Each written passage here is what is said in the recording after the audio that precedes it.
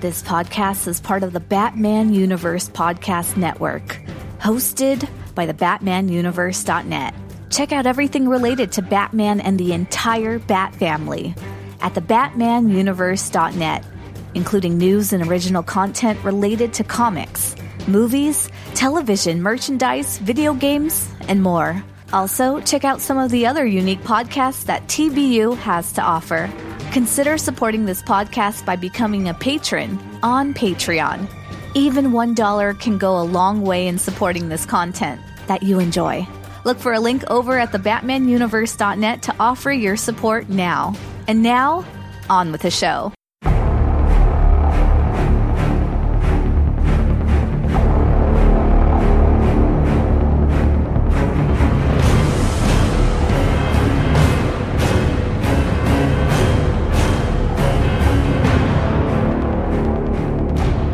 Greetings, Gothamites. Lane here.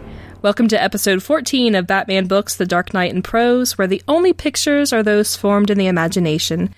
Today we'll be discussing chapters 9 and 10, and to celebrate reaching the halfway point of the book, I have a couple of guests with me. Hi guys, please welcome to the show, John and Maggie. Can you tell the listeners where they can find you? Hello, listeners. We are the hosts of Married with Comics and also The Rod Pod, both of which are found under the Married with Comics umbrella, as it were, at marriedwithcomics.libsyn.com.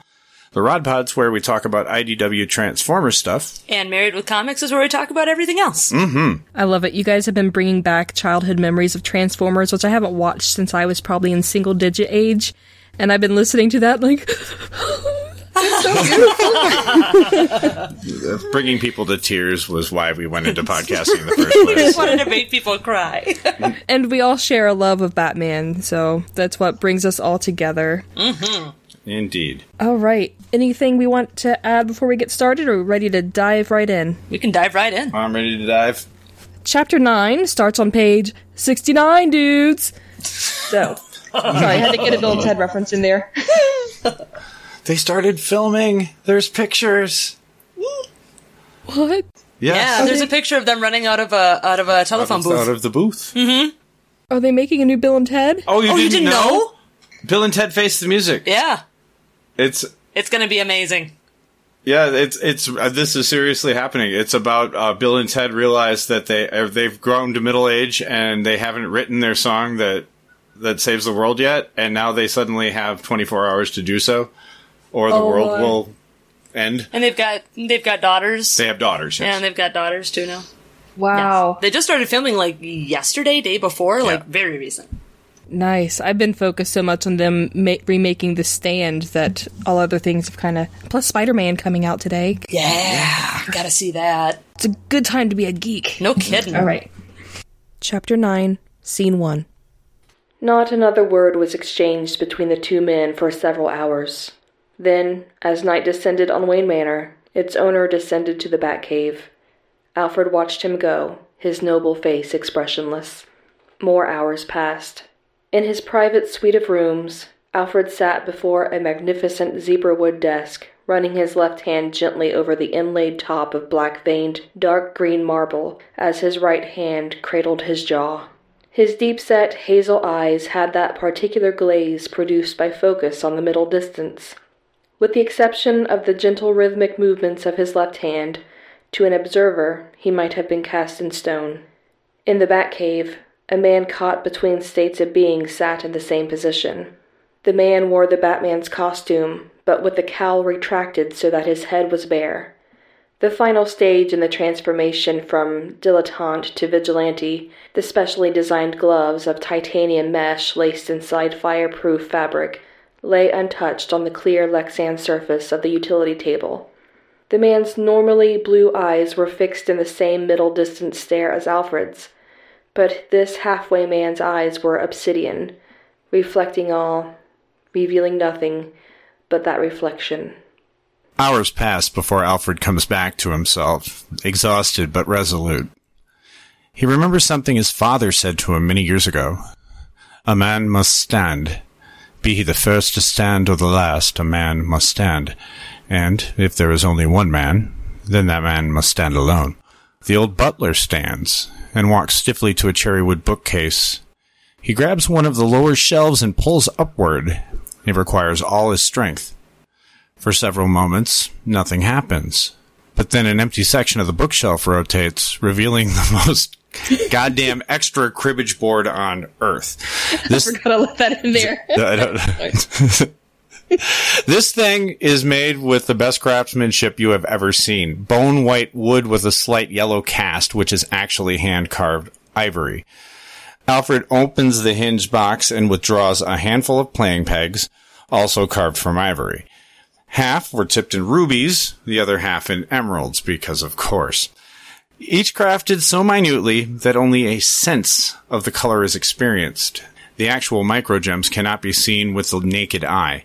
This cribbage board will allow you to score 19 points with one hand. That's a cribbage joke. Well, that's very niche audience. Sorry. From inside a liquor cabinet, Alfred withdraws a velvet pad of royal purple. He lays the pad on the desk and places the cribbage board upon it, then begins to arrange the playing pegs with the precision of a neurosurgeon. Finally, Alfred inserts one more peg, and as soon as the tiny peg locks in, a thin tray pops out of one side of the board. The tray contains a key. The key turns to set off an elaborate Rube Goldberg device which catches a mouse from across the room. No. Alfred takes the key from the most goddamn extra hiding spot for a key, goes to his bedroom, and pulls on the left bedpost. Previously invisible seams open, revealing a keyhole. He inserts the key, turns it, pulls upward, and extracts a long metal cylinder. He closes the bedpost and goes back to his study, where he opens the cylinder with something like a religious rite. A tightly rolled tube of papers emerges, which Alfred lays flat on the desk and anchors at the corners with paperweights.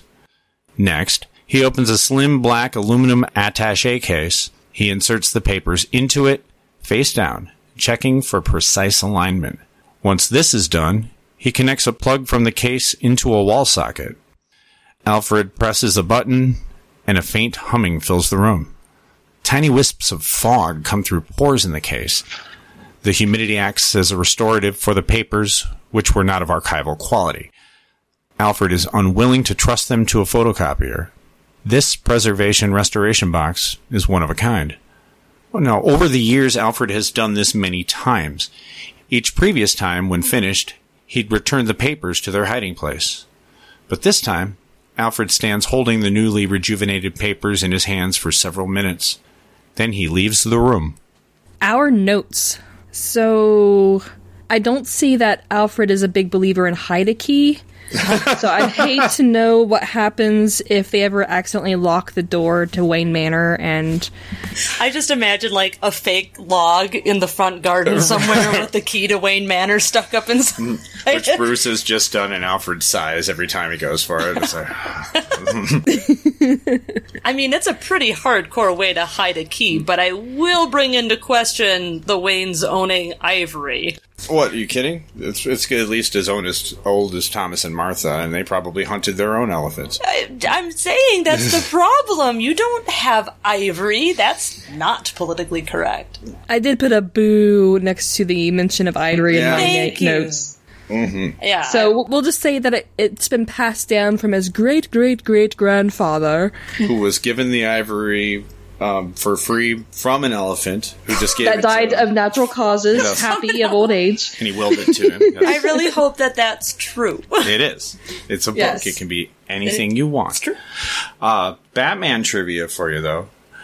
Alfred's father's name. I know this. Oh, he has a dad? Yes, you're not going to believe this. Is but it Alfred? It is not. Oh, okay. It is Jarvis. Oh, Nice. Jarvis Pennyworth is his father's name. Mentioned Another perfect butler name. Exactly. Yes. His father presumably was named Jeeves. Jeeves, exactly, yes.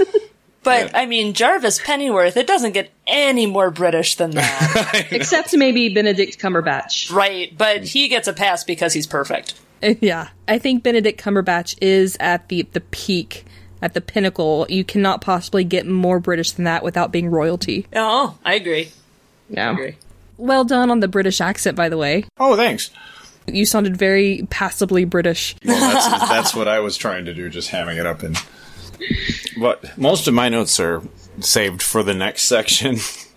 Okay. In which I have several. But this is, considering what is in this, which we'll get to, it's just weird that it had all of this elaborate things, not only to get the key, but then to get the actual items, and then this preservation method. And having this the one-of-a-kind archival case, or the attaché. Did he go to Lucius Fox and say, Lucius, I must preserve these papers. Make something for me, but don't tell Bruce. Sounds legit, Jeeves. Legit. I was wondering if that's like a real thing that exists. Archival paper? No. Oh. The restoration box thingy. Like, is that an actual device, or is this just another cool technology bit from the Batcave that Vax has created?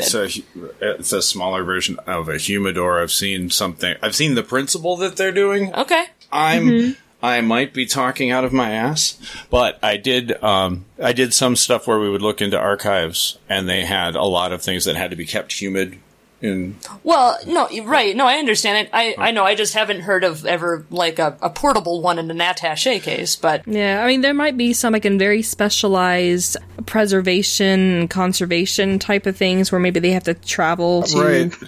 You know, I took some archive classes in my librarianship classes, so I just know a little bit, but one thing I would tell Alfred is don't roll them up tightly in a little cylinder. Like, lay them flat somewhere in a cool room, less than 60 degrees, and keep an eye on the humidity. There's no reason for this James Bond shit. I know. I mean, he's worried about the quality of the paper. Exactly. I mean, this is Wayne Manor. There's like at least 80 rooms that Bruce has never been in. He could just leave it lying flat on a table somewhere, and Bruce would never see it. He barely leaves the Batcave. It's one part I loved about the 89 Batman when we did the commentary, because I hadn't seen it since it was on VHS tape, and we get to the scene with Vicky and Bruce on that long table, and she's like, do you like eating in here?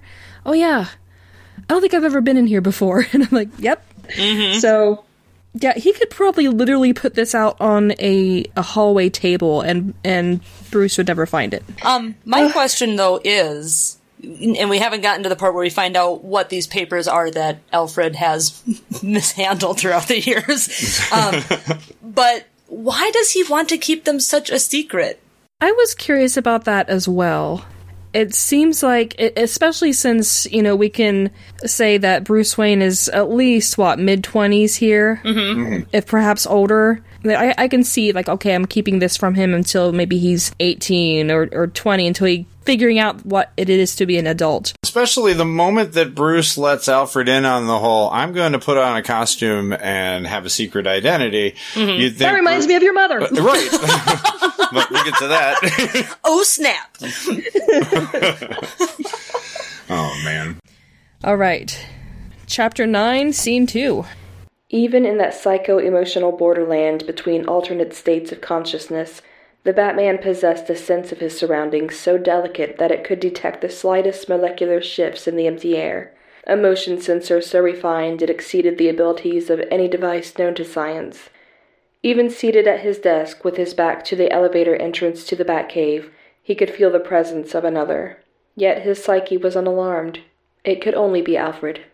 With an effort of will, the Batman turned his head, watching his old friend, his oldest friend, approach.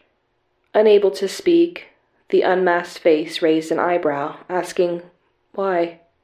Not, why are you here, but, why am I? Alfred had been non-verbally asked the same question many times over the years. In the past, he had been content to pat the Batman on the shoulder and assure him that, someday, all would be known to him. Such a gesture was not the hollow placation of an uninvolved parent dealing with a questioning child. It was a sacred promise from a friend who knew the truth. A true friend who would, someday, share that truth. Seemingly knowing immediately what Alfred is speaking of, Batman's eyes snap into focus, become burning cobalt. Batman asks, how should I? One hand on the mask, the other near the Velcro closure of the costume. Alfred endorses neither Bruce Wayne nor Batman, replying, stay as you are. This is for all of you. In a rare moment of uncertainty, Batman tentatively follows Alfred to a section of the Batcave that Bruce himself never enters alone. It's set aside for the times Alfred serves as mid-mission communications and information link, sometimes for days at a time. Where the rest of the Batcave is ultra-modern, this section is a throwback to the last century. It has a pair of old oxblood leather easy chairs on a rug of red and gold. There is a white marble fireplace and an old-fashioned floor lamp with a Tiffany shade standing next to one chair. The other chair has a matching ottoman. Clearly, one chair is for reading while the other is for Alfred to catch a quick nap while waiting for the next contact from Batman, confirmed by a dark blue wool afghan draped on the ottoman. Alfred indicates for Batman to sit at the chair with the reading lamp. Once the Batman is seated, Alfred speaks. I know you are in pain. It is time you know the cause, the root cause. Depression is no stranger to you, I know. And I know how these forays into child abuse investigation have troubled you so deeply. It has all come together, as I knew it someday would. It is all connected, and you are the center. He hands a thick sheaf of papers to Batman. The Batman's eyes flick over the tiny, precise handwriting, asking whose investigator's journal it is. Your mother's. It is time you knew, not just what she did, but what she was. Read it. Read it all. I'll be right here. When you're finished, I will answer any questions that you have. Batman's costume has Velcro in it. So high-tech. Yes, that was my thought. I can just see him shooting his grappling hook and swinging valiantly to rescue, and you just hear Oh. Well, because that stuff wears out. You gotta replace Velcro after a while. I knew I should have gotten the eyelets. Yeah. Those button hooks. I wonder how his Batman is supposed to look, if he's basing him off of the movie Batman, or the Batman in the comics, or the Adam West Batman. You know, if it's like a gray shirt with a blue cape, or if it's all black. Yeah, it could be. If it's more of the unarmored, kind of like Adam West type stuff, I can see that being held together with some Velcro. I was thinking also maybe like Catwoman's catsuit. It's just skin-tight leather with the Velcro closure in the back. Every night before he goes out as Batman, Alfred has to stand there with a paintbrush and paint his costume. Stand still, sir. Try not to sweat tonight, so you know it makes it run. That's so problematic. Poor Alfred is sitting for days at a time alone in the Batcave, not really being able to leave in case Batman has a state of emergency, so is he just peeing over the side of the into an abyss? I like to think there's an armoire with a bidet hidden in it or something for him to use. I do. Vox has a pretty interesting imagination when it comes to the Batman's wonderful toys and various things that he does.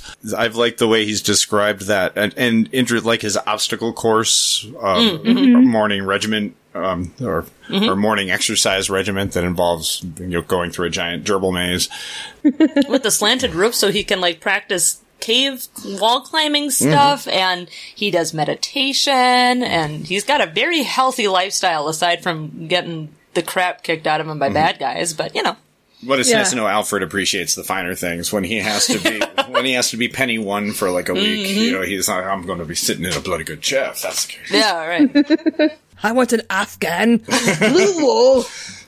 But yeah, I do really like that he puts the effort into creating these gadgets, because I didn't get to see that so much in the novelization, and it's more there for the action. Yeah. But when he was talking about the Batmobile and some of his gadgets, his telemetry, looking into the prison, I'm like, okay, we're getting Gadget Batman, we're getting Detective Batman. I do like that. Detective Batman is something we don't see enough of. I agree. I don't think we get enough Detective Batman. Part of that's a completely different conversation, but I think part of that is once Batgirl became Oracle, she kind of took over that role. Oh, I can see that. In the Bat family. And now that she's Batgirl again, he hasn't quite moved back.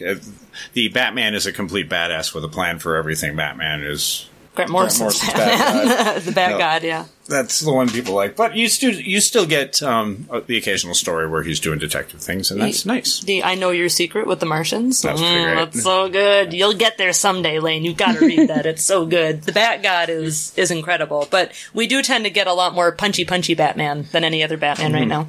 But something you were saying a bit ago, Lane, just reminded me of something when it comes to the writing.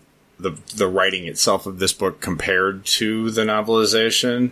In the novelization, it was all about just describing enough so that your brain would fill in the details, and that was on purpose because they were writing from the shooting script in a lot of cases and didn't have a visual reference when they started for everything. So, whereas this one is very, very visual. This guy. I want Vax to run a D&D game. Yeah. I'm gonna know the room I'm in when he describes it and where everything is, and probably the dimensions, and everything. Yeah, I wonder how much of that comes from his years of being a Manhattan attorney and doing all these things with the social work. He's like, okay, I want all my ducks in a row.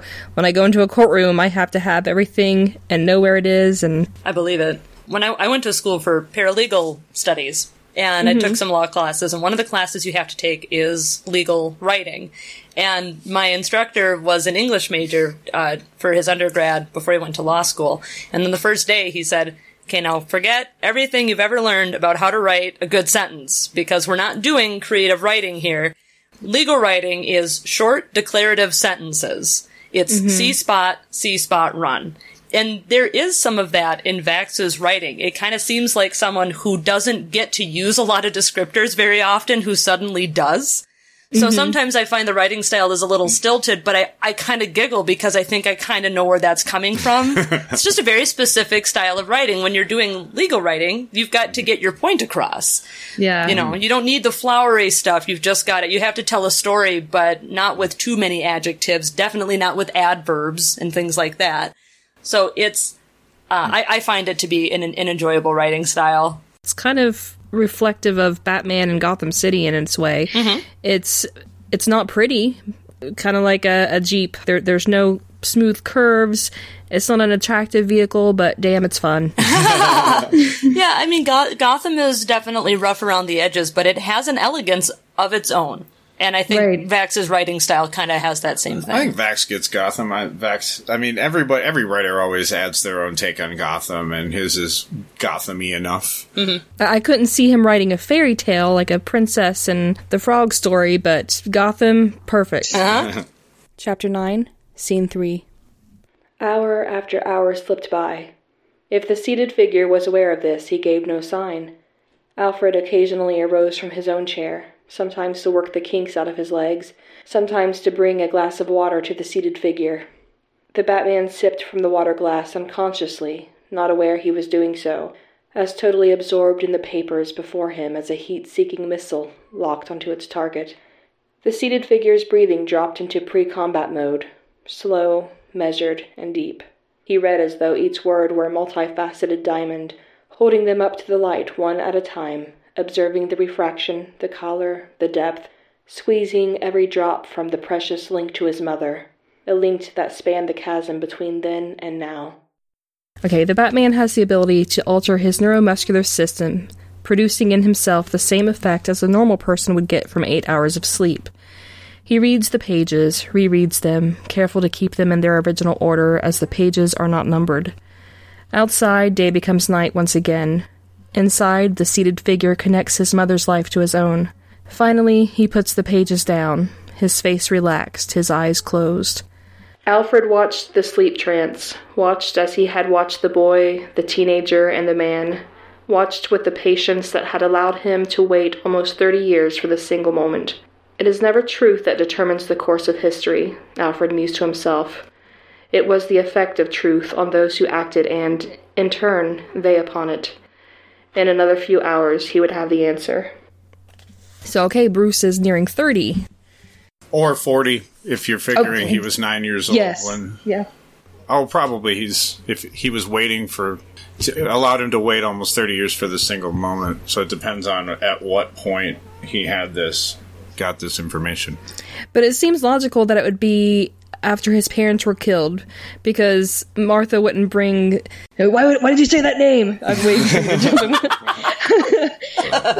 he's like waiting for, baby Bruce Wayne to come home from the hospital, and Alfred's just like, one day I will reveal your mother's secret to you. So I figure it'll be...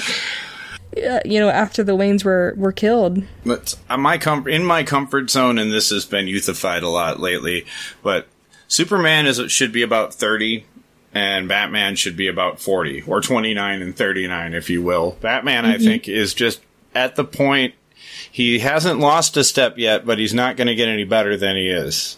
And he's been doing it for a while. I like the idea that he's hard around the edges and grizzled. Whereas Superman is a little younger, and therefore his optimism is still allowing to pervade him. Which is funny, because Superman came first. Yes. Spooperman. He did. I mean, only by a year, but still. I was going to ask, since you had some experience with creative writing, is it true that the Oxford comma really kind of came into being specifically for legal writing? Probably. I am someone who adheres quite rigidly to the Oxford comma. Same, me too. Yeah, it doesn't make sense to me. If you're going to list 3 things or more, use the Oxford comma. That is my understanding as to where it came from. Yeah. Yeah, a professor of mine said that but she has an English background, not a law background, but it made sense to me. She said in some legal writing, if you leave out the Oxford comma, if you say, this money goes to Tom, Dick, and Harry, if you leave out the second comma, half the money goes to Tom, and the other half goes to Dick and Harry. Dick and Harry, yeah. I could see where a lawyer might be persnickety and say, if this isn't clear, so this can be interpreted in this way. Yeah, I can believe that it was created as a form of making a sentence, or especially a list of things in a sentence, more precise. That makes sense to me. Is this last bit you read, was that quoted from the book, or was it paraphrased? It was quoted, the last little paragraph. Because I was just looking at his comma usage in that, and now I'm fascinated, and we're going to have to go back and look at this, because it is never truth that determines the course of history, comma, Alfred mused to himself. Double dash. It was the effect of truth on those who acted, and, comma, in turn, comma, they upon it. All exactly proper. Yeah, and the grammar Nazi in me appreciates it. I know. That is something else. Because that would have been the sort of thing... Well, I guess if he's trying to mimic Alfred's sense of precision. Alfred is so proper, he thinks with semicolons. Yes, exactly. He thinks grammatically correctly. Yes, I believe it. So what do you guys think of the Batman having this ability to alter his neuromuscular system to mimic the effect of getting 8 hours of sleep? Because I'm Batman! Pretty much. I think he can do it because he's Batman. I don't know if that's a real thing, but sure. Or definitely not something he would be able to do on a regular basis, because he would do that. He's like, if I don't have to sleep, I can fight more crime. Oh, he does that all the time. It's true. Vox obviously has some sort of, or views the Batman's abilities as being like super chi. His chi is as such advanced that he's able to do video game stuff with it. Yeah, like in one of the last chapters, he was talking about, focusing his chi, but then I'm like, okay, yeah, I got that. I studied Qigong, Tai Chi, Aikido. I've felt the little ball of heat and had pretty cool things happen, but even I still don't believe it would deflect a bullet, but, who knows? It's Batman. Yeah. I think he was just willing the bullet to move away. His force of will, talk about a Green Lantern. Holy smokes. That's an Elseworlds. I know. Batman doesn't carry the green ring. He doesn't need it. It's Emerald Knight, I think, with a K. I actually just started, really delving into the comics on the DC Universe. I bought an e-reader so I could, curl up in bed, and I jumped to Killer Croc's first appearance. Because I kept hearing people talking about, how cool he was as kind of like a gangster and not this animal. I'm like, that really was kind of cool. I like the early Killer Croc a lot better than how he eventually gets. I like him as just a gangster with a skin condition. That's what he was. And he was more of a Dick Tracy style freak than than some alligator man. Okay. Yeah, and he did his gangster type of stuff, but he also didn't have any loyalties to them. When he saw Batman escaping out a door, he's just like, yeah, more power to you, whatever. You know, he doesn't tell the other people that, hey, Batman's getting away. He's just like, I'm above it. Yeah. One interesting scene is, and this is getting off topic, but Batman stumbles upon Killer Croc's home, and it was very pristine and very, very homey. I read this issue. And when Killer Croc, he comes home and Batman's just sitting in his armchair. And Croc loses his shit. They're just basically saying, you know, this was my house, this was my space, and you've ruined it by being here. And I'm like, I really want to learn more about this character, but I know unfortunately he doesn't stay like that. But the only time in this series so far that he loses his cool was when he feels like his safe space was violated. It's really neat. I need to go back and read that, because Andrew Leyland did a bit about Killer Croc on one of his shows. Andrew Leyland. I love Andrew Leyland. I know. I'm not going to try a North British accent, because I just sound like I'm aping Doctor Who. Or the Doctor, the Ninth Doctor. Cool. Have you ever seen the museum grade paper? It's really cool. It feels weird. I took a rare books class up at OSU and got to hold books that were bound in pigskin. Wow. So it actually felt a lot like old human flesh. Sure. And I'm like, the Necromicron. Yes. That'd be my first thought too. And it was just so fun going through, because with the really rare manuscripts, they would go through page by page, and any little mark, they would document it, so if it were ever stolen, they could say, hey, on this page, on this side of the page, there was a squash spider. Literally that type of detail. So cool. It was really fascinating. Yeah, that sounds like a really cool class. Lee Iacocca died. Lee Iacocca died? Yes. Okay. He was good to know. The creator of the Ford Mustang, and the founder and the CEO of Dodge, or of Chrysler eventually. I know from Lee Iacocca. I'm sorry, the way you... I didn't. Sounded, okay. Oh, did you not? Yay! Well, he's dead. I'm only answering to one of you.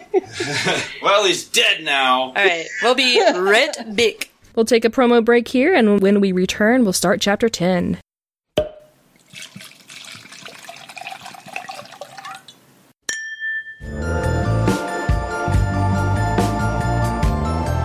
Hey, true crime fans, have you listened to Wine and Crime yet? We're a true crime comedy podcast hosted by three childhood friends who chug wine, chat true crime, and unleash our worst Minnesotan accents. Each week, us gals pick a true crime topic and pair it with a delicious wine before delving into the background and psychology behind the crime. Then we share and speculate wildly about a couple of bonkers cases related to the topic. Past episodes include necrophilia, cults, crimes of passion, cruise ship disappearances, exorcisms gone wrong, all this over a bottle of wine, or, let's be real, 3.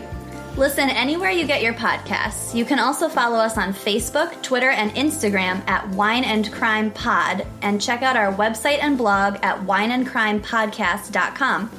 Cheers!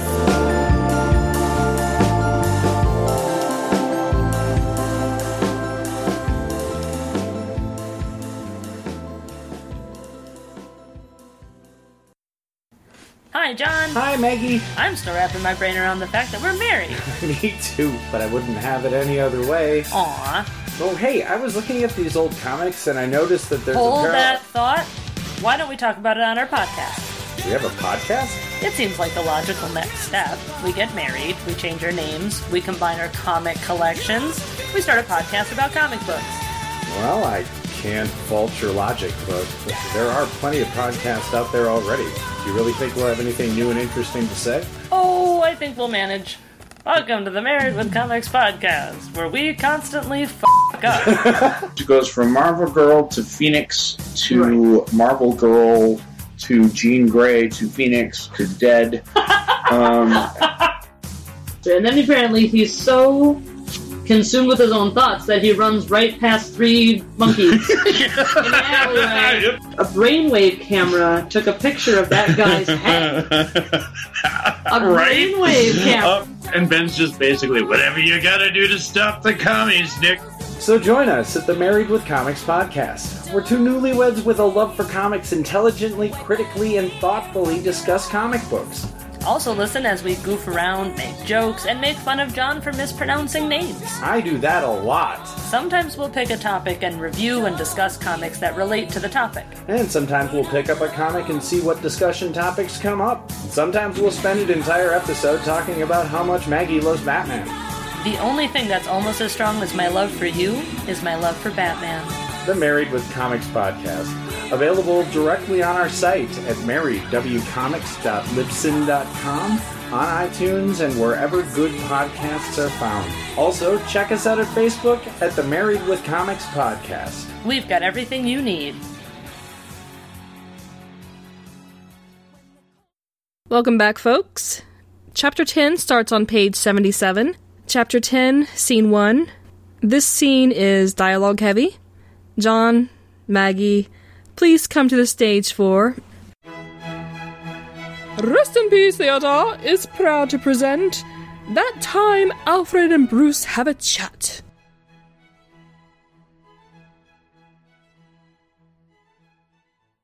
Can I...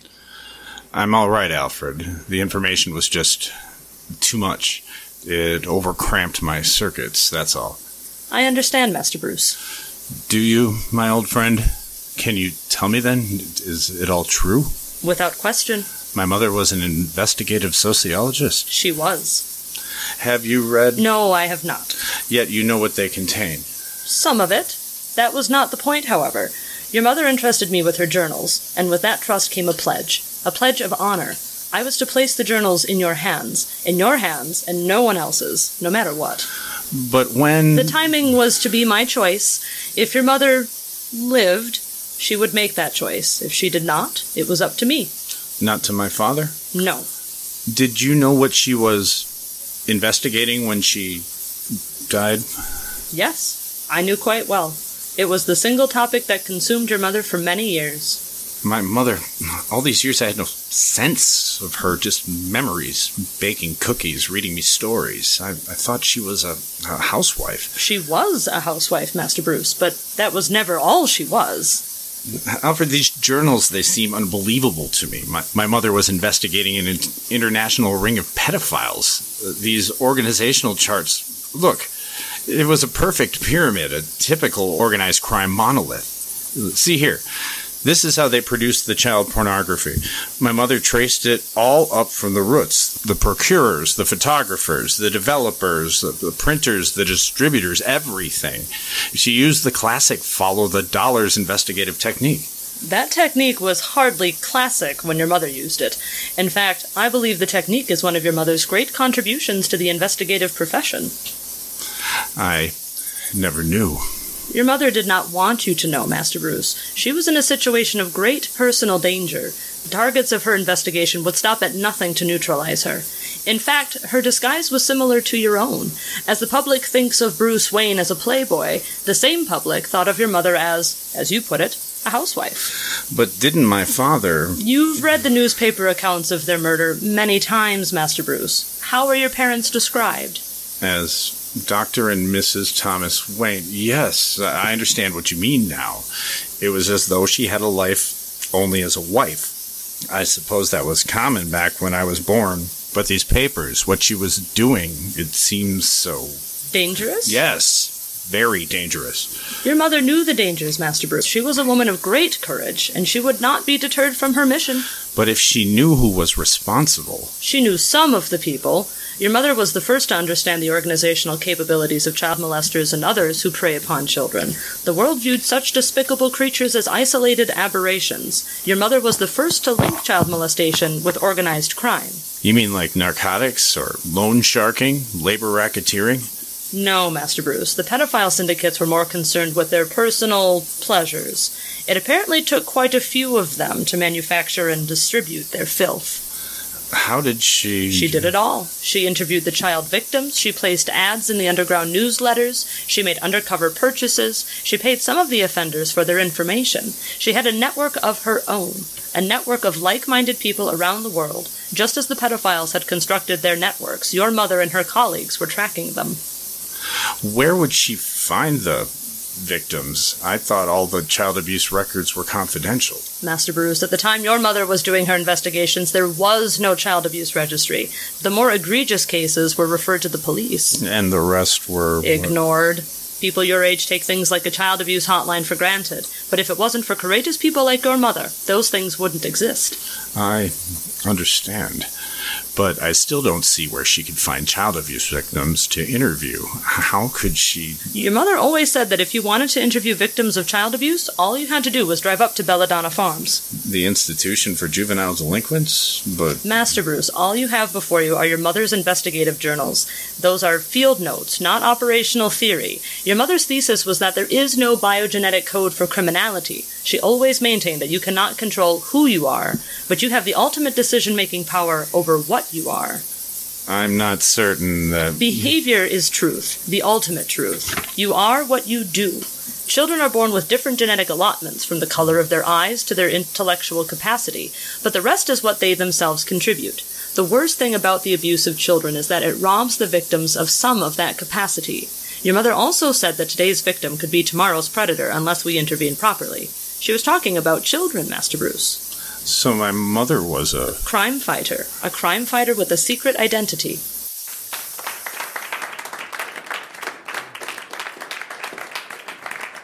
Bravo. You guys did great. Thanks. Especially with having that huge chunk thrown at you, so thank you so much for doing that. Heck yeah. That's fun. I could see you, John, kind of like biting back some stuff as you were... Well, before we get to that, man, Alfred interrupts Bruce a lot. Bruce barely finished like 3 sentences in that whole thing, and it's like, Master Bruce, I'm talking here. Your mother was a superwoman who instead of Elliot Ness, came up with following the money. No. Well, where should we start with this one? There's a lot of unpacking in this little section here. Yeah, that's why I felt... I was trying to find a cutoff spot, because usually I just do a portion of the dialogue, and I'm like, there's so much here, and so much that's kind of important to the thesis of this book that I couldn't really find a good place to cut off, and I'm like, John and Maggie can handle it. I'll just give them the whole thing. Yeah, we're professionals. That's why we make the big bucks. Right. Next Netflix mansions, dollars. Yeah. I'm going to start by saying that I am all for Martha Wayne being given literally anything else to do besides being Thomas Wayne's wife. Agreed. That is the way that they put it here is exactly what she is. Yeah. I mean, for all of the eye-rolling nature of Batman v Superman in that regard, the fact that Martha was actually made as an important part of Bruce's life, that's probably the first time. It's always about Thomas, and he's always talking about missing his father, and she gets left out like a Disney princess's mother.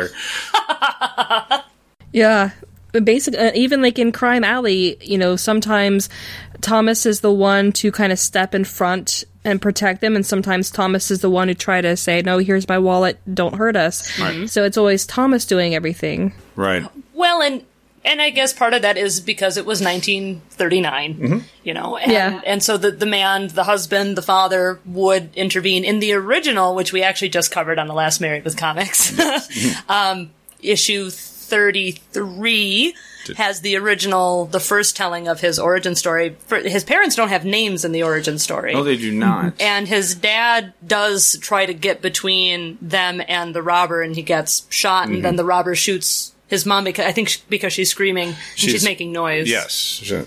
Yeah, that sounds very 1930s. The guy's gotta be tough, gotta protect my family, and the woman just gonna be hysterical. And what that leads to just adding to the tragedy of it, with that level of chauvinistic mentality, the idea of the criminal actually murdering both of them rather than, murdering a woman would have been that would have taken a degree of sinisterness. Or callousness, maybe. It would take a particular level of callousness in order to do that at that time. And at which point, it makes me wonder then, why then did they leave the child alive as a witness? Yeah. Yeah, well, because otherwise there'd be no Batman. Right, but sometimes some things are a bridge too far. Killing a child. You've already killed a woman, and not only that, but this kid's parents, so don't kill the kid, too. It's really, I think, and I'm sure Andrew Vax could probably correct me on this, but I'm pretty sure that usually when it comes to robberies, the understanding is that murdering them is just going to complicate matters, and they tend not to then try to murder people because that just makes it that much worse for them if they get caught. Right. You go from a mugging to first-degree murder because you went out with the intention to rob with a gun. Especially in the 30s, where if you were arrested for murder, you were going to die in the electric chair. Yeah. Within, a week. Yeah. In New York? Because it was in Manhattan. So... Yep. That said, I'm just going to reach here on this shelf right here and look, it's a book on sociological theory. I've been waiting for this. Okay, so I am actually going back to the university next semester to finish my Soc degree. So, yay! And I was very disappointed to learn that with that degree, that the positions of investigative sociologist have apparently all been filled by imaginary people. Wouldn't it be cool if it was a thing? Well, of course it would be cool if it was a thing. This would all be cool. This is improbable. I like what Vax is trying to do. Now, mind you, if it ultimately leads to that's why she and Thomas were murdered, I will chuck this book across the room. I am telling you now. Okay. Because that level of tinkering with the Bat mythos, I think that it's overstepping your mandate there. I see. In order to giving Martha a bit of a backstory, that's always been fair game. They've always given Thomas. Yeah, there's always been stories like this, so this is neat. I don't buy it for a second. I do not buy that that she decides to go all Spencer and Mrs. King on child pornographers. It seems to be a bit improbable. I understand why he's doing it, because he's making this thesis on and trying to tie it in with Batman, and it's ironic though that he eschews genetic factors, but is accidentally making the case that Batman's vigilanteism may run in the family. And we know that Batman's vigilanteism was strongly propelled by what he witnessed as a child. So then does this imply that Martha had something that she had in her childhood that caused her to be a quote-unquote investigative sociologist? Well, that's the other thing, and I don't want to belabor this point too much, because ultimately Vax does good work. Yeah, definitely. Regardless of what I think about the various criminology theories he's using, which I will just say I disagree with the line of reasoning he's using. The causal link between being abused and becoming a criminal has not been determined.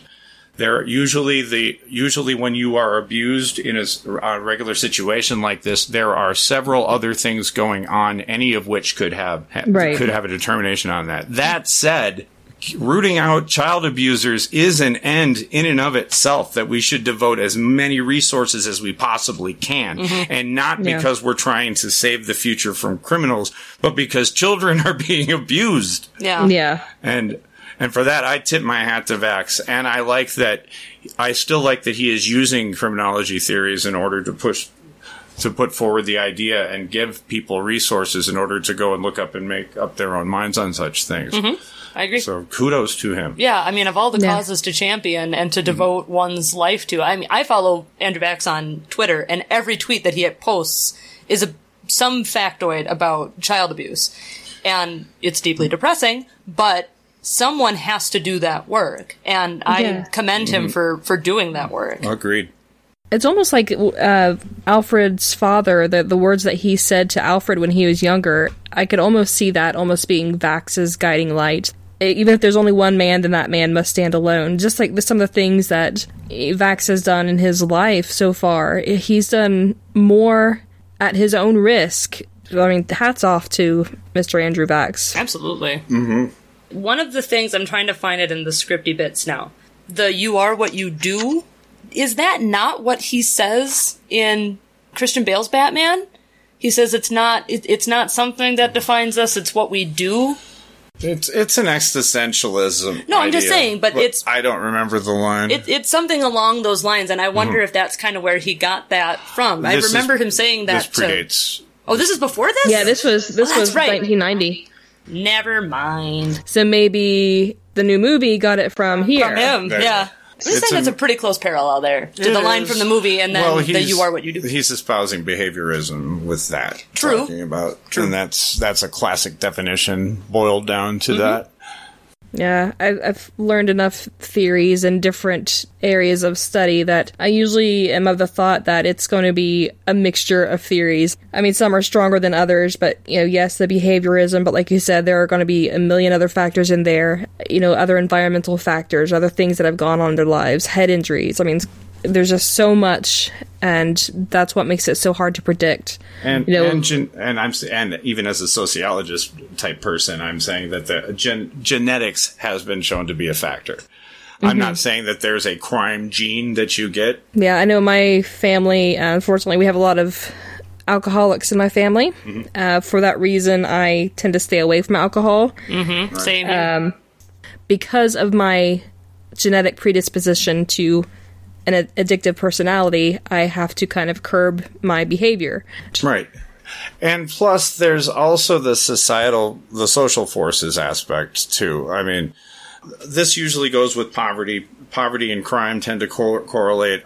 All of these things can go on. And when we're talking about, like, social situations that can allow these sorts of people to gather below the radar, which wouldn't be able to happen if places like the projects in Baltimore, for example, mm-hmm. or in Columbus, Ohio, off of like Short North, various places. Nobody goes into those places because they're dangerous. They're dangerous. Mm-hmm. Mm-hmm. And so people can live amongst dangerous people and do awful things. Right. And that's able to continue because of that. And no one goes in to stop it. So it's long and the short of it is there is no one answer to any of these questions, which is very sad. Yeah. Which is why you have to approach it from every angle like this. Mm-hmm. It's like you were saying that it's a multitude of theories. I mean, approaching it from this angle while other people are approaching it from different angles will lead to some notes being compared and possibly new truths will come out of it. Yeah. Anyway, that went deep. Ready to move on to the next scene? Chapter 10, Scene 2. It was a long time before the child stopped crying, but when he did, it was a fully focused adult who took his place. The seated figure surged to his feet, oblivious to the contrast between the Batman costume and Bruce Wayne's blandly handsome face. He stalked over to the giant computer, his mouth set in a straight line. He ran page after page of his mother's journal through an optical disc scanner, watching as each page was converted to computer-readable type and simultaneously pulled into one of the huge machine's 90-gigabyte parallel hard drives. Then he rapidly typed a series of commands.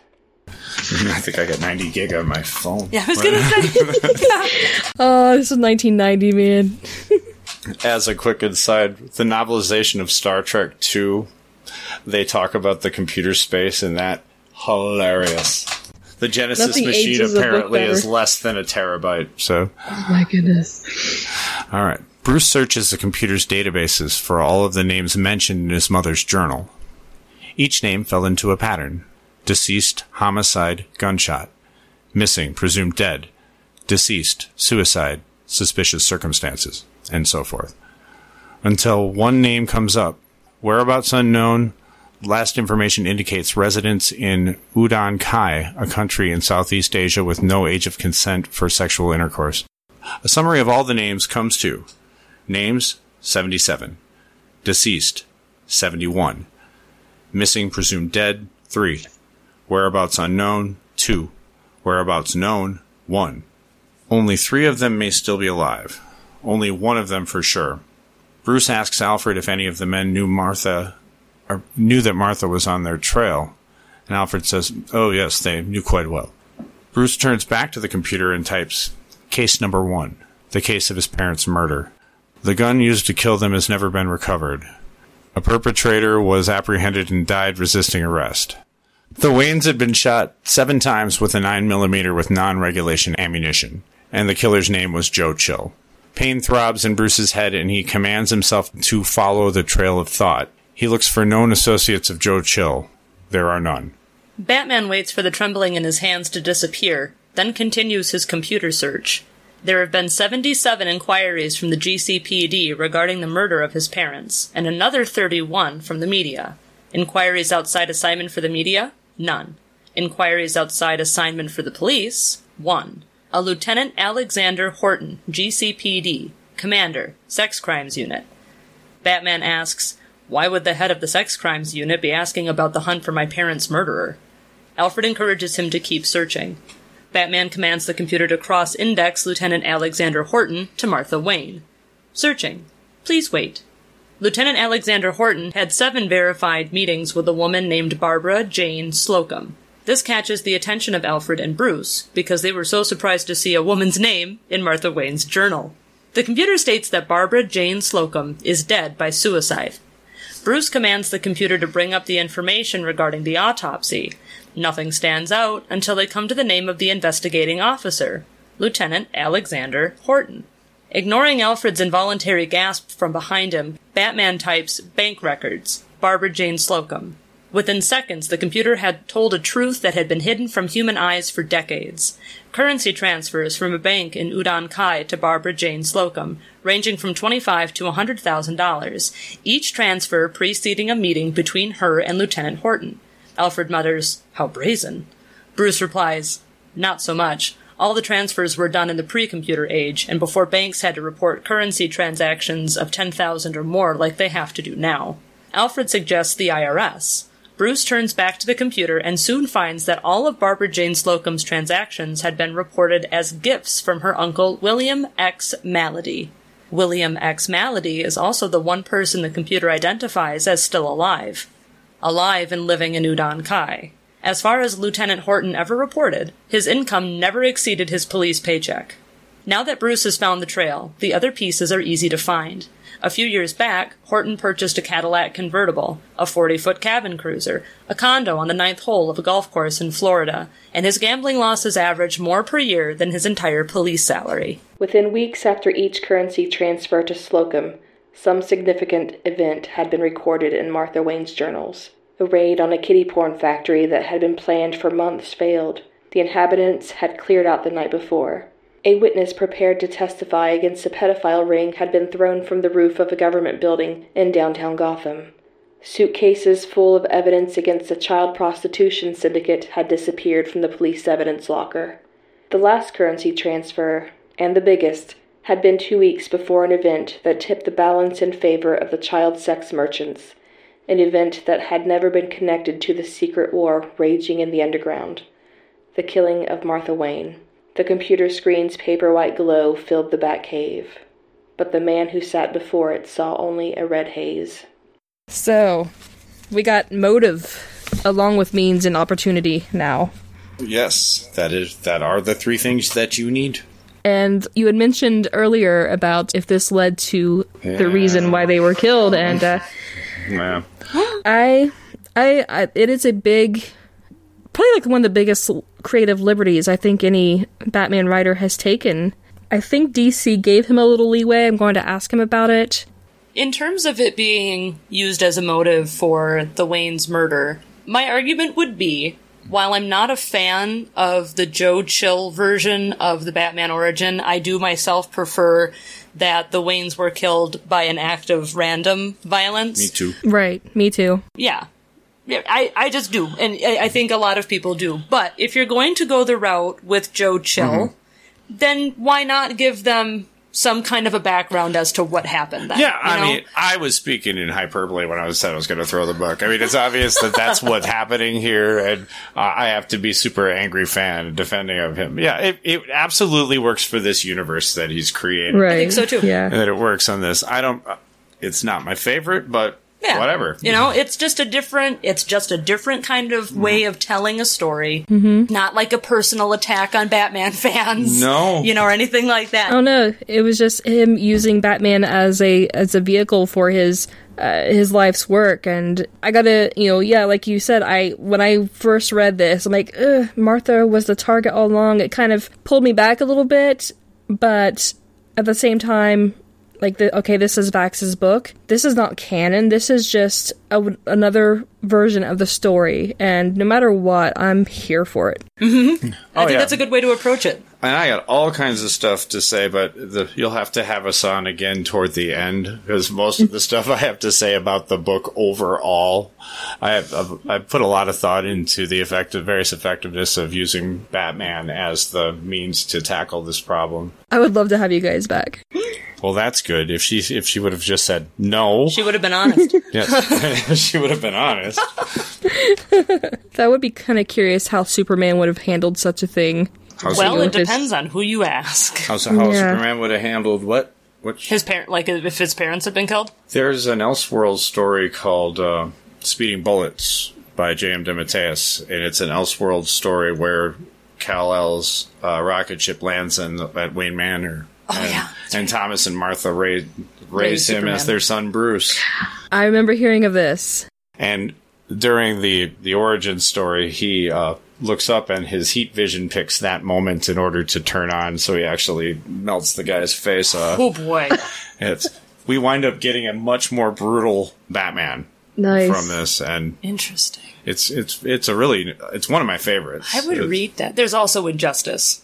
Injustice, yes. Where you see how Superman would react to something similar, at least, and it's not good. It's not good. You don't want to get on Superman's bad side. You don't want to flip that switch. He's got a long, slow fuse that burns, but man, if you get it going, it's not going to end well. It's not going to be good. Yeah, no. There's a Alan Moore story called "For the Man Who Has Everything," which is a story it's a good story. It is, and it deals with exactly what you're talking about, and it was probably the first story to do so. Oh, where Superman actually gets to let loose on someone because Mongol is tough enough to take a Superman, but we're getting a little off topic. Go for it.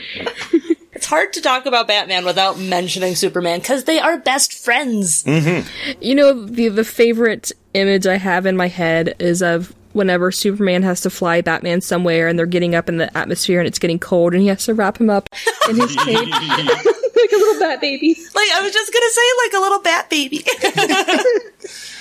Oh, I need to find... There's a guy who draws little cartoons of Batman and Superman. I'll have to find it and send you a couple of my favorites. Ooh, yes. There's a recurring one where Superman has nightmares of Batman and he'll wake up crying or wake up in a fetal position sucking his thumb, and it's wonderful. It's adorable. I would love to read that. That sounds great. Mm-hmm. Okay, so probably my biggest issue I have with all of this is, imagine the year of the crime, the year of the murder. Captain Gordon, maybe at this point, Lieutenant Gordon, going up to the butler and saying, did the Waynes have any enemies? Do you know of anyone who might have wanted to hurt them? Oh, I know where she's going with this. Gordon and Alfred just rolls away the papers and tucks it into his bedpost and says, not at all. Yeah. I do not know. I have to save this for Master Bruce when he is of age. But I do not believe that they had any enemies.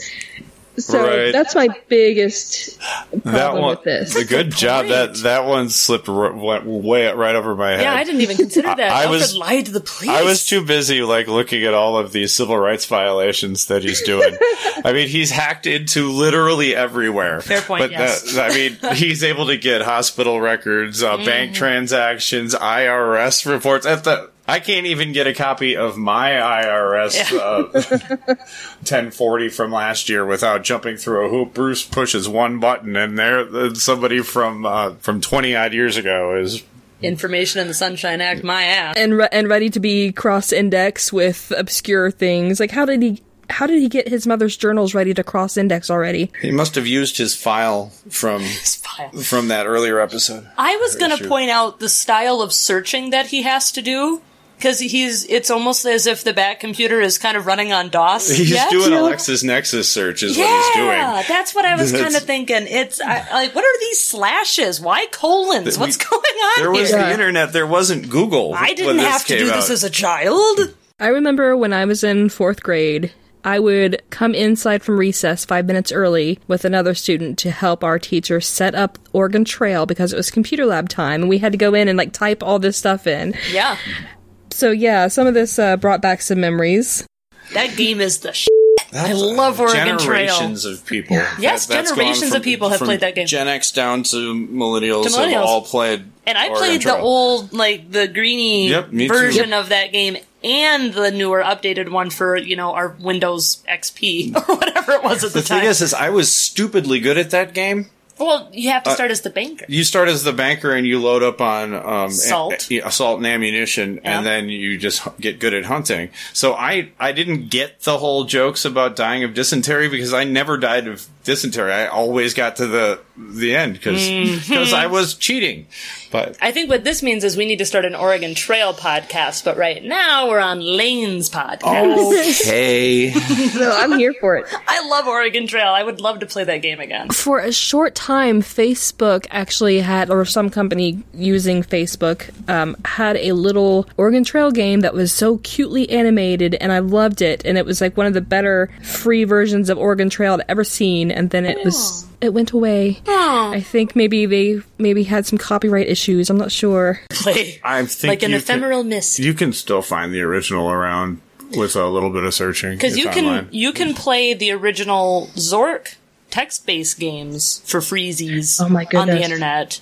I would imagine you could find the original Oregon Trail, too. You can try to play the Hitchhiker's Guide to the Galaxy text-based game. Didn't know there was one. Oh, if you're a masochist, you can play that game. Well, space is 365 degrees. How do you tell it where you want to go? Well, especially when it has Douglas Adams' sense of humor and love of syntax jokes. So picture how terrible Zork is when you're like trying to say, go left. I see no left here. No, go left. Leave the room. You do not have You're not in a room. Listen, you. Listen, Toots. Listen, Toots. My grandma had an old TV with feet, the ones where you turn the knob and have to wait about 2 minutes for the little dot to come into a picture, the beautiful old TV. Ones where you can feel the static electricity, crackling from a foot away. And my games, I would play on that. I would have a Pitfall, Frogger, and Pong, and some Pac-Man, but I rage quit that a few times. Atari 2600? Yep. Yeah. Old school. That was... Yep. It was Frogger and Qbert were my games on the 2600. Yeah. I started off with, I think it was a Nintendo N64, maybe? One of those? No, I think, something like that. I played a lot of NES. That was probably the game I played the most games on, but... That's some good shit. My brother and I worked out a lot of sibling rivalry with some Mario Kart. Nice! Oh, the first Mario Kart for the NES is still the best Mario Kart. Fight me. Yes. Changed my mind. I remember the day that he and I, because this was pre-internet where you could go on and really find all the cheats and things like that. And we were playing Rainbow Road on the 64, I believe it was. Nintendo 64. Mm-hmm. And, we had it down so you accelerate it at the right time, so you do this little zoom start. Well, one or the other of us did the little zoom start and started going over that first hill, but kind of went off course and ended up flying off into space, waiting for the little cloud guy to pick us up. But instead of that happening, the person landed on the track about halfway up the track. And I'm like, you motherfucker! you just jumped the track, and yeah. Wow. So with that reaction, I'm guessing it was probably him who did it. So this is bringing back some deep-seated rage in me. So after that, it was always trying to find that sweet spot where you could go off the hill and fly over and land on the track. That's crazy. Awesome. I did not know that was a thing. Now I'm trying to remember, did NES even have Mario Kart, or am I thinking Super Nintendo? Oh, it might have been SNES. Whichever. Super Nintendo. I played that on so many systems now. I have no idea. I'm more of a PlayStation gal myself. Me too. I've had every iteration of a PlayStation. Me too. So I started with 3, now I have 4, and I actually just started the PS4 Spider-Man last night, so I found myself for going to sleep. Oh, it's and so work. good. That is the best game. So good. That's not called Red Dead Redemption. Right. 2, I am a Red Dead Redemption junkie. It was so weird, after playing Arkham Knight for a solid month, going to Spider-Man, I'm like, oh, daytime. Right, exactly. Oh, Bright colors. At least the controls won't be a problem. It's pretty similar to... Is it similar? I think so. Yeah, not too bad. To Arkham or to the previous Spider-Man? To Arkham. The Arkham City controls were almost identical to it, I thought. Yeah, it's not too bad. There's one, though, where I want to block with Batman, but it doesn't do that with Spider-Man, so I keep getting my ass handed to me. But once I get back into the right controls... Whenever I go back and forth between Red Dead Redemption and Grand Theft Auto, I keep trying to make my horse brake the wrong way, but in Red Dead Redemption, when you hit that trigger, you shoot someone. Or your horse. Slightly different. I keep trying to whistle for my car. You should whistle for your car. Anywho. All right, the last scene. Chapter 10, Scene 3. 3 hours later, Bruce Wayne and Alfred sat across from each other in the sunken living room of Wayne Manor. Suddenly, Bruce got to his feet and began pacing. All my life, Alfred, all my life I have wondered why my parents were killed, why such horrors exist. In honor of my parents, I devoted my life to fighting crime. But you know what? I haven't been fighting crime, old friend. I've been fighting criminals. And now I know they're not the same. I'm not Bruce Wayne, whoever that is. That's not me. For so long I've wondered why I come alive only as the Batman. Alfred, now I know. Bruce Wayne is a hollow man, a convenient disguise, that's all. The Batman is a warrior. The pacing man suddenly halted, spinning back on one heel and bringing both arms down to trail against his path, a martial arts blocking maneuver beyond the comprehension of Bruce Wayne. The man faced his old friend squarely, his voice deepening with conviction. I am a warrior, from a warrior descended. My mother gave birth to Bruce Wayne, but her work, her life, gave birth to Batman. Her death only speeded the process. Master Bruce, the criminal underworld has always feared me, the Batman interrupted. For good reason, perhaps. From this moment on, what they need to fear is my mother, the completion of my mother's work. Alfred nods gravely, saying that Bruce's mother knew he'd have her journals someday, and what effect they might have on him. In fact, the effect is why Alfred waited so long to give him the journals. Bruce tells him that he did the right thing.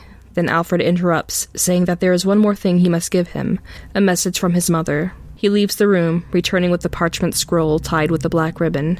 He hands it to Bruce, who carefully removes the ribbon and opens the scroll. The scroll reveals Japanese pictographs, and below are some words in English. It is a haiku that Martha wanted Bruce to have before he walks the path marked for him. Bruce Wayne looked at the parchment, but it was the Batman who listened. Warrior, heed this. When you battle with demons, aim not at their hearts. Well then. What else are you supposed to aim at then? Like their heads? Do either of you read the Dark Tower series? Oh yeah. Oh my god, yes. It's the only Stephen King I've ever read, and I loved it. Yeah, I love it. So that part about, when you kill, aim not at their hearts. I kill with my heart, mother. I do not aim with my hand. I aim with my mind. Oh, yeah. A man who aims with his hand has forgotten the face of his father. I love those books so In much. this one, I almost feel bad making jokes about this, but that's what we do. That's what you do. No, I just get the idea of him sitting there and Bruce is reading the thing. He's like, oh, bloody hell, the scroll. That leaves the room and has to go through the same elaborate thing as before. From a different place. This is in the kitchen somewhere, and he's has to kick different parts of the floorboards, and something comes up. That's brilliant! He has to go up to the roof and change one little tile. Wave around the lightning rod and hope. Oh, I'm sorry, Master Bruce. I was supposed to have given this to you when you were 20. Oh, my bad. 10 years ago? I feel like Bruce / Batman is taking this withholding of information rather well. Yeah. Well... You know, someone has a penchant for withholding information from literally everybody he works with. But that doesn't mean he wants it withheld from him. No, that would be the exact opposite of what he usually wants. Yeah, I know. He doesn't handle that very well. No, but... It's Alfred. It is Alfred, and Alfred, I think, gets a free pass. Alfred, I think, gets a free pass for pretty much anything. Alfred is the only person... He draws little bats in the peanut butter. Yes, exactly. Little bats in the peanut butter. Alfred is the only person who could get away with pulling something like this and get forgiven for it. I don't think even Dick could do it. Oh, God, no. If Dick withheld information from him, are you kidding me? Yeah, he would have been Nightwing a long time ago. Yeah. Kicked him out of the bat nest and made him fly on his own. Yeah. I mean, Barbara and Batwoman withhold stuff from him all the time. And it pisses him off all the time. But that's because it's like, turnabout's fair play. Let me list the following crossovers, in which you did the exact same thing. Let's just start with No Man's Land, and then moving on into Batman, Murderer Batman Fugitive, and then again in Court of Owls. I was just going to say Court of Owls. I'm learning. Yeah, it's a long list. But no, that's a good point. He is withholding information from Batman, and for years, and about something that is very sensitive to Batman, or to Bruce and his parents, especially his mom. This Batman especially is being very philosophical and thoughtful about the idea, because he's actually achieved something that very few Batmans in any given universe ever get to, an actual real understanding for why his mother and father were killed, and a person to go punch about it. Yeah. So Batman likes to punch his problems whenever he can. Well, that's exactly what I love about this book, is that it's providing Batman with a problem he cannot punch. And it is affecting him. Mm-hmm. He is being in the book up to this point, he is making mistakes, one of which even led to the death of a goon. Because he was letting his emotions get to him and cloud his actions. Right. You know, he was acting more violent than he normally would. Instead of just defending those two nurses and maybe breaking a bone, he gives the dude a compound fracture. He doesn't catch the guy going over the roof. So I think he feels that his anger, like he's learning some of this with going around with Deborah Kane and finding these things that he can't deal with. So he's taking it out on people that he can punch, but that's kind of a misplacement of some of his anger. Right. Mm-hmm. And there was a line earlier in the book, I can't remember which chapter, but it was really, it shows the potential of this storyline really changing who Batman is on a fundamental level. And the line was something along, I can't remember the beginning of it, but it said, with him doing all this stuff, it was challenging his sense of justice. Yeah. Mm. And that's a big fundamental shift in him as a character. Mm-hmm. So if he, like all along, he's going for justice, he's fighting justice. And when he has that sense of justice challenged, like I could see that potentially just taking all the air out of his sails, and like either feeling that this isn't something I can punch, this is too big, this is something that's always going to be here, so I'm just wasting time. But luckily, he now has someone he can punch. Deborah Kane. Yes. No, Master Bruce, you've learned all of the wrong lessons. Get back here. I forgot that her name was Deborah Kane, because there's too many Kanes. Because there's one Kane he's related to, there's another Kane he's not related to, but who is still in the Bat family, and now there's a third Kane. And there's Bob Kane. And then there's Bob Kane, who helped Bill Finger create Batman. I was standing very close by at the time. And then you have what's his face who played Alfred. What's his name? Oh shoot! Michael Caine. Yeah, Michael Caine. Too many. Why did you say that name? Have you guys seen the previews for the new Batwoman series? Yes, I did. Yeah. Oh my god, Ruby Rose looks great. She looks great. Yeah, she looks like a Wayne. Yeah. She's got the arrogance, she's got the confidence, she's got a good look, she does a really good American accent. I love Batwoman as a character. She's been great especially since the New 52 and on from she's there. She's gotten very good in Rebirth. Batwoman's neat.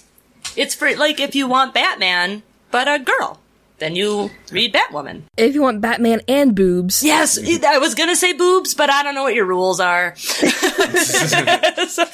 yeah, no, Batwoman's great. I know too little about Batwoman, so I'm looking forward to learning some more about, of course, like how closely they stick to her character on what is it, the CW or whatever it is.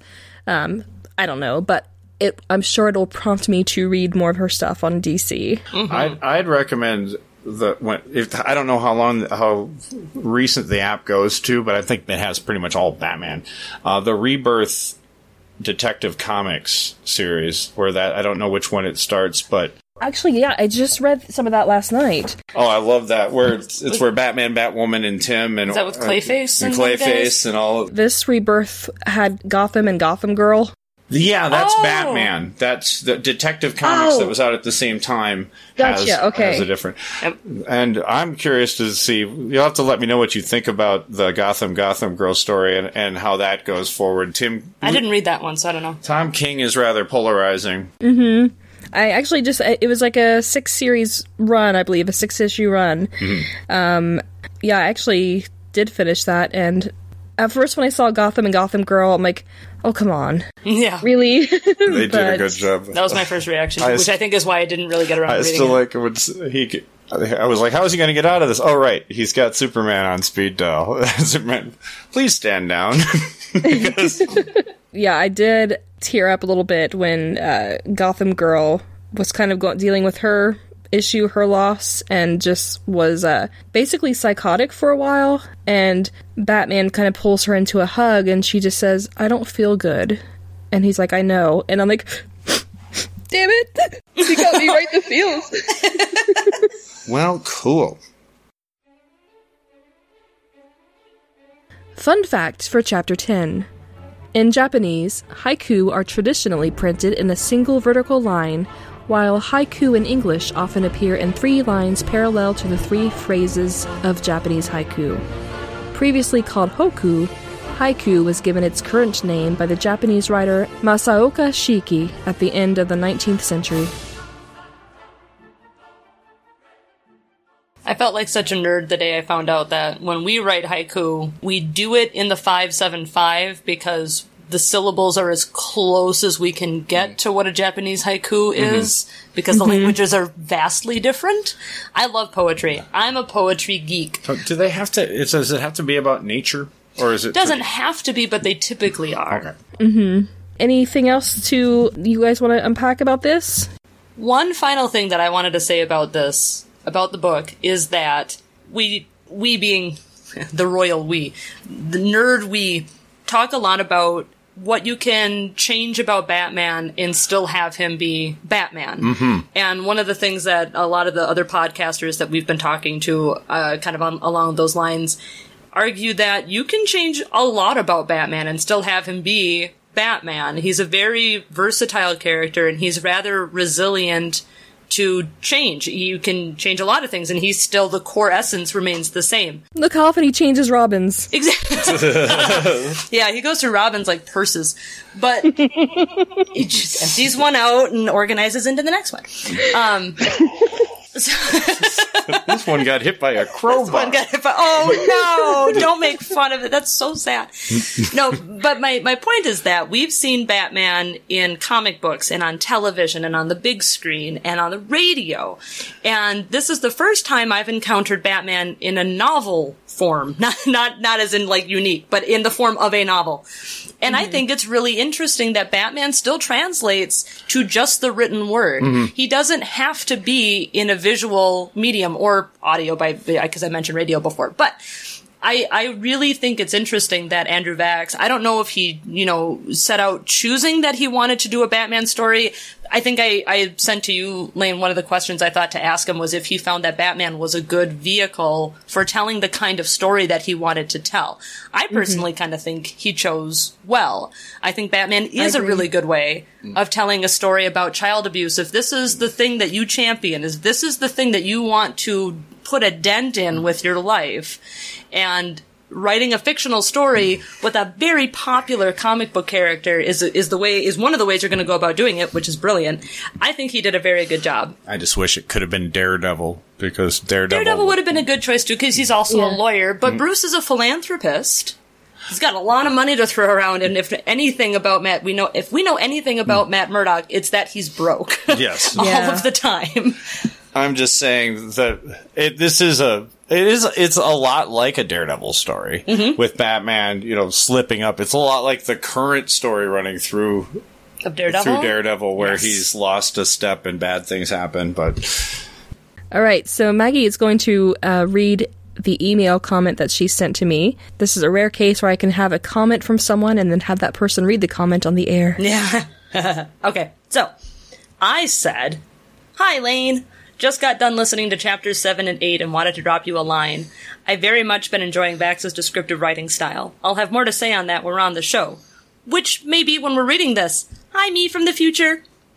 I agree with your instinct in the hand-to-glass-to-hand moment between Batman and the middleman. Batman is intensely compassionate. We know this because he's dedicated his life in pretty much every waking moment to helping people. But that compassion follows some very strict rules. Key amongst them is that it very rarely extends to criminals or villains. It makes for the relationship he has with Two-Face all the more special. Not sure how much you know about it yet, but you will. You will. It's an understandable quality given his worldview. Even though this guy says, make them pay, I don't see Batman being the kind of person who would do the whole point of contact through the prison window thing. A person who despises the evil business they're in is still actively participating in that evil. I believe he would feel compassion for the horrible things that happened to this guy in his childhood, but he wouldn't let his mask down so much to show it. Although I'm pretty sure I'm overthinking it. There's no such thing. Computer, am I overthinking this? Right. That's where I got it from.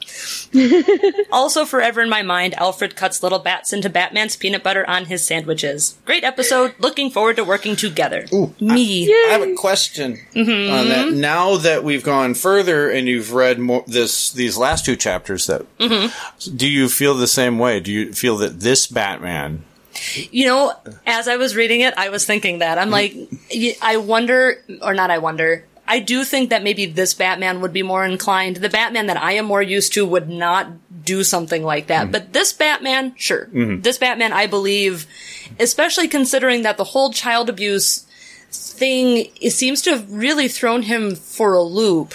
And I think that finding it kind of an anchor point, even with someone who's actively engaging in this, or who has, regardless of his regret, would probably affect this Batman pretty strongly. Yeah, I think so. Yeah. And I really like that Vax, because we so often see thugs and henchmen and whatnot. They're just very two-dimensional. They're just there to be bruisers and be bad guys. But this guy, for the little part that he has in this, it has a very nuanced background that really makes him a sympathetic character despite what he's done. And I don't think we see that very often in the minor Batman villains. No, not at all. No. It's like you were saying, the only time we ever, in Batman proper, the only time we really ever see him carrying in that capacity is either Catwoman, Two-Face, or Mr. Freeze. Or Mr. Freeze is another one I forgot. Three. Two-Face, he has a special invested interest in. Catwoman, there's that romantic aspect, and Freeze is just tragic. Right, but Batman... Both him and Dent are tragic. They are. Very much so. And the early Batman stories did do that a lot more. It was a lot more about trying to reform them, because there were many stories where you'd have the Penguin or somebody would serve out his term from whatever and then say, I'm going straight. And Batman would encourage him to do so. He would inevitably, go back and do Penguin things. Penguin things. And he'd have to go back to jail. But that was always important, and it was a big part of the Adam West show. Especially with Catwoman, and the romance and all of that. But he wants to be with her, but he wants her to renounce her evil ways first. Right. He wants to be with her, but he wants her to change for him. Well, yes. Before you can get under this Velcro, you really need to change. Well, there's no way we're going to be able to top that, so we should... All right. Well, guys, thank you so much for recording with me tonight. This has been a blast. Oh, thanks for having us. This was great. Awesome. So we will touch base again, I'm sure. This will not be the last time. No. All right. Well, that wraps it up for Chapter 9 and Chapter 10. So next time, we're going to cover Chapter 11 and 12. If, like Maggie, you would like to send a message or feedback or questions, you can reach me at BatmanBooks_DKP on Twitter, or at darknightprose@gmail. So until next time, Gothamites, happy reading. Batman was created by Bob Kane with Bill Finger. Awesome. Yay! That was fun. That was very fun.